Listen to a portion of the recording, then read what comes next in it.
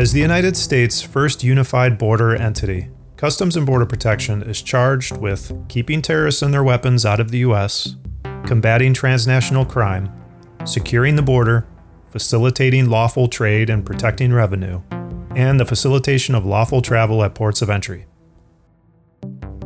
Border security takes place at airports, seaports, land border crossings, through rugged terrain between ports of entry, in the air, on the water, and even through partnerships all around the world.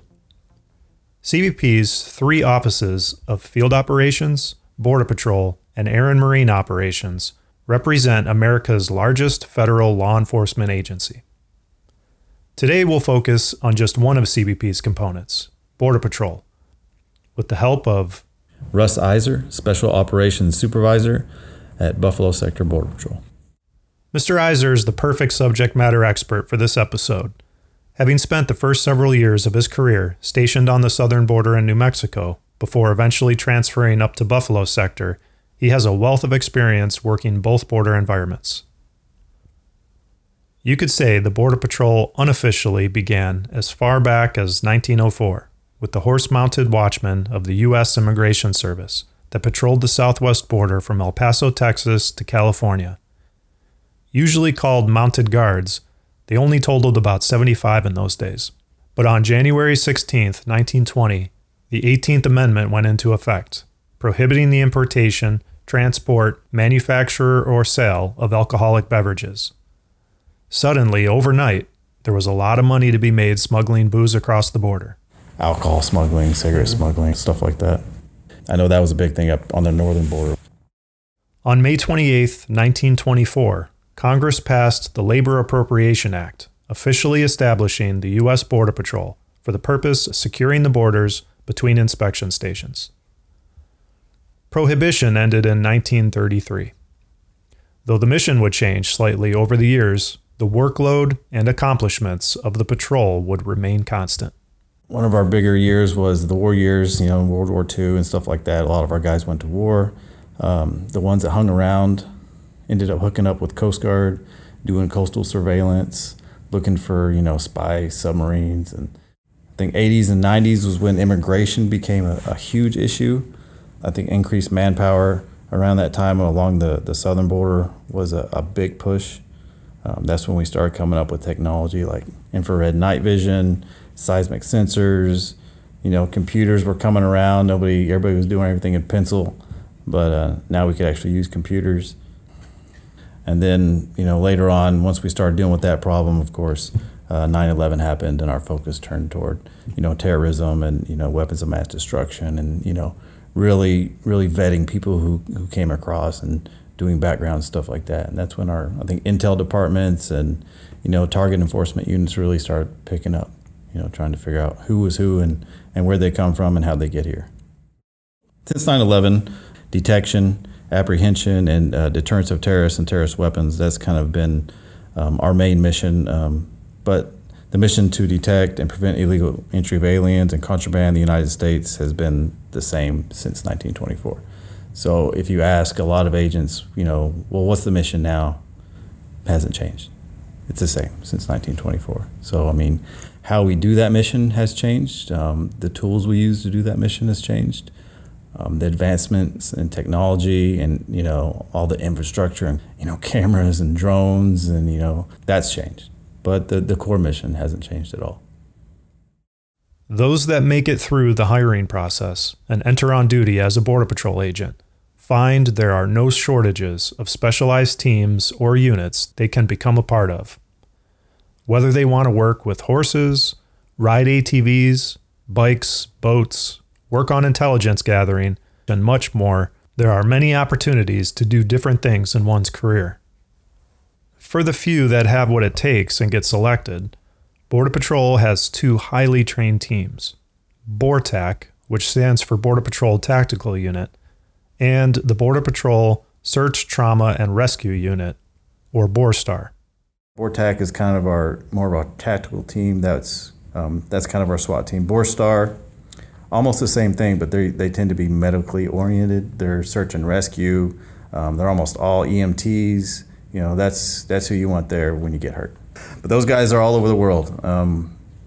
We have a couple guys here in sector. Actually, we have multiple within Buffalo sector, within the 6 stations. And those guys, some of them have done their time down in SOG in El Paso, which is Special Operations Group.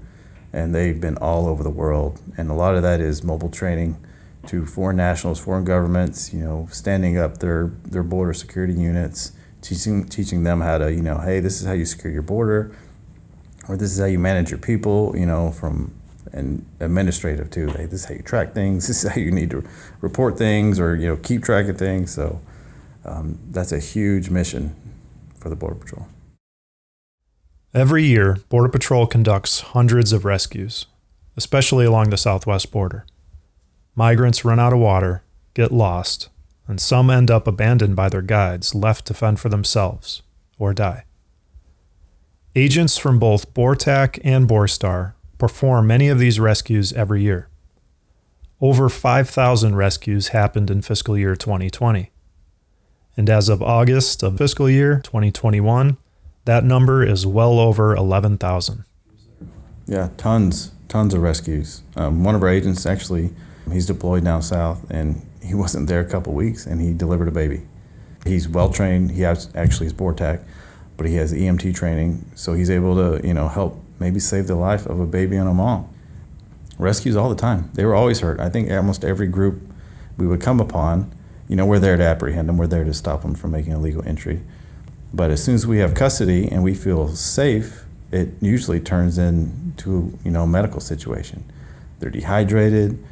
Somebody in the group got hurt, or they're like, hey, we lost a guy, yesterday in the mountains, and we're like, okay, well, now it's a search and rescue mission. As you can imagine, there are some pretty big differences between patrolling the northern and southern borders. Russ explains. So southern border, your typical day is you show up to work, you go to muster, you find out what's going on in the field, and if there's nothing really immediately going on, you go out, you start patrolling, and usually, it's very arid area, huge mountains, very little roads to get to. You cut for sign, which is looking for tracks, evidence of ground disturbance, so you're just kind of driving around, see what you can find, responding to sensors. And if you find something, you pull over, you throw on your Camelback, and you start tracking. And you could be doing that for the next 10, 20 hours. So that's the typical day down south, at least it was for me, and from what I understand, it really hasn't changed that much. Some of the tools they're using have changed, but that's usually your typical day. Northern border, when I first got up here in 2010, I wasn't sure exactly what to do because it was cold. I got up here right before winter, and by the time we got settled with the family, it was cold and snowing, and you need different gear. You need your cold weather gear up here, and you can't just get out and run around in your t-shirt all the time. But up here is very intel driven. So up here we're getting Middle East, China, Japanese, all the European countries that are just like, it's a lot of administrative work. How'd you get here? What's your purpose for being here? All that stuff. But it's very intel driven. A lot of the stuff we do is kind of filtered through our intel department, which we have here at Sector. They're running checks. They're developing targets. A lot of our stuff is from OA calls, which is other agencies. So the local PDs, the state PDs, even the other federal agencies, they run into stuff and they're just not sure what they have. So they'll reach out to us and we'll figure out, hey, what's going on with this guy? Where's he from? How'd he get here? Who's he related to? Is there a terrorist connection? So I'd say the administrative load up here is huge. And I'm also not used to just a full marine environment. The border is completely water up here in the Buffalo sector area. It can get dangerous with the currents in certain areas. I'd be out there and there's just fishermen. There's just those the charter guys that are out there chartering all these fishing boats and pleasure boats and jet skis. And then there's the whirlpool boats that are giving rides to citizens coming down, maybe the mist. All this traffic is out there, and you're like, is one of these not supposed to be here? Which one of these is not like the other? Trying to figure it out. It's a different animal up here, that's for sure. Russ talked a bit about the public's perception of the Border Patrol. how it can differ from place to place, and how some of the negative feelings towards the patrol are based on misconceptions. I'm used to being on the southern border and people not really liking me. I remember driving around getting, flipped off and angry faces because I arrested a family member. Up here, when I first got up here, I remember I was driving around and people were like nice to me. And wave, and some would thank me for what I did. I'm like, wow. Man, I think there's a lot of misconceptions, and I handle a lot of the public media stuff, and I've done immigration panels here locally for colleges. I recently did one, and I'm up there on the panel with professors and immigration attorneys and foreign policy advisors. I sit there, and at first I'm a little nervous when I get there because I'm like, oh, these are academics. These guys spend all their time studying this stuff. And I'm just a PA, right? But after about 5 minutes, I realized, wow, they really don't know what's going on. They really have no idea what's going on the border. They really don't understand how the whole system works. And half the time they don't really know what I do. They're like, oh, he works, Customs and Border Protection, he works at the Buffalo Bridge. No, no. Border Patrol doesn't work at bridges or ports of entry. I'd say that's the biggest misconception in this area for us. Is that they confuse us. Not sure who is who. But I think the biggest misconception is just misinformation and lack of knowledge. I mean, after I talk for a while, they're like, "Wow, really? It's like that?" I'm like, "Yeah." I think the last one I did, I came away a little upset because they didn't ask me a lot of questions on how it works.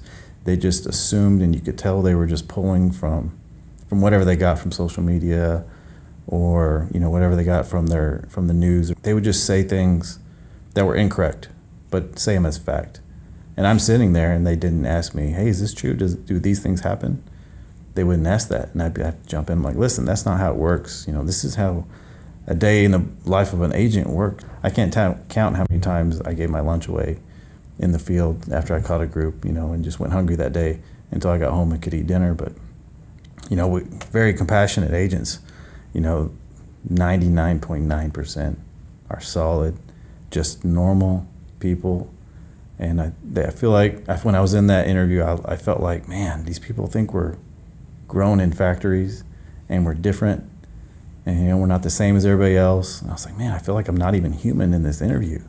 I felt really uncomfortable. And I tried to explain who we are, what we do, and a lot of the hardships that agents go through. The things we see down on the southern border. Babies, people dying. The cartel taking advantage of all these people. So they just go by what they see on the news, or they go by what they got off their social media platform. Russ talked about their public relations efforts and the importance of the relationship with the local communities and the role the community can play in border security. Hey, you live on the border. You're part of, border security is national security. You're there. Your eyes are always there. You're in your backyard. You see things. What's normal, what's not normal. When you see what's not normal, give us a call. We'll check it. We'll see what it is. It may be nothing, but better safe than sorry. And then a lot of rescues or humanitarian efforts come from that too. We can, if there's somebody out there that's in trouble, people need to be reporting it. We help out the Coast Guard a lot. We work real close with them. Yeah, border security up here is very public facing, I would call it. So our external comms to the public is, man, help us keep a lookout. You're right there on the border. Your land's right there. Your backyard's right there. The manpower up here isn't what it is down south. So we're doing what we can. We got boats out there and stuff like that, but we're always looking for, that local help. If you want to report suspicious activity, Buffalo Sector Border Patrol has a phone number for that. 1-800-331-0353, and that will connect you to the United States Border Patrol Buffalo Sector.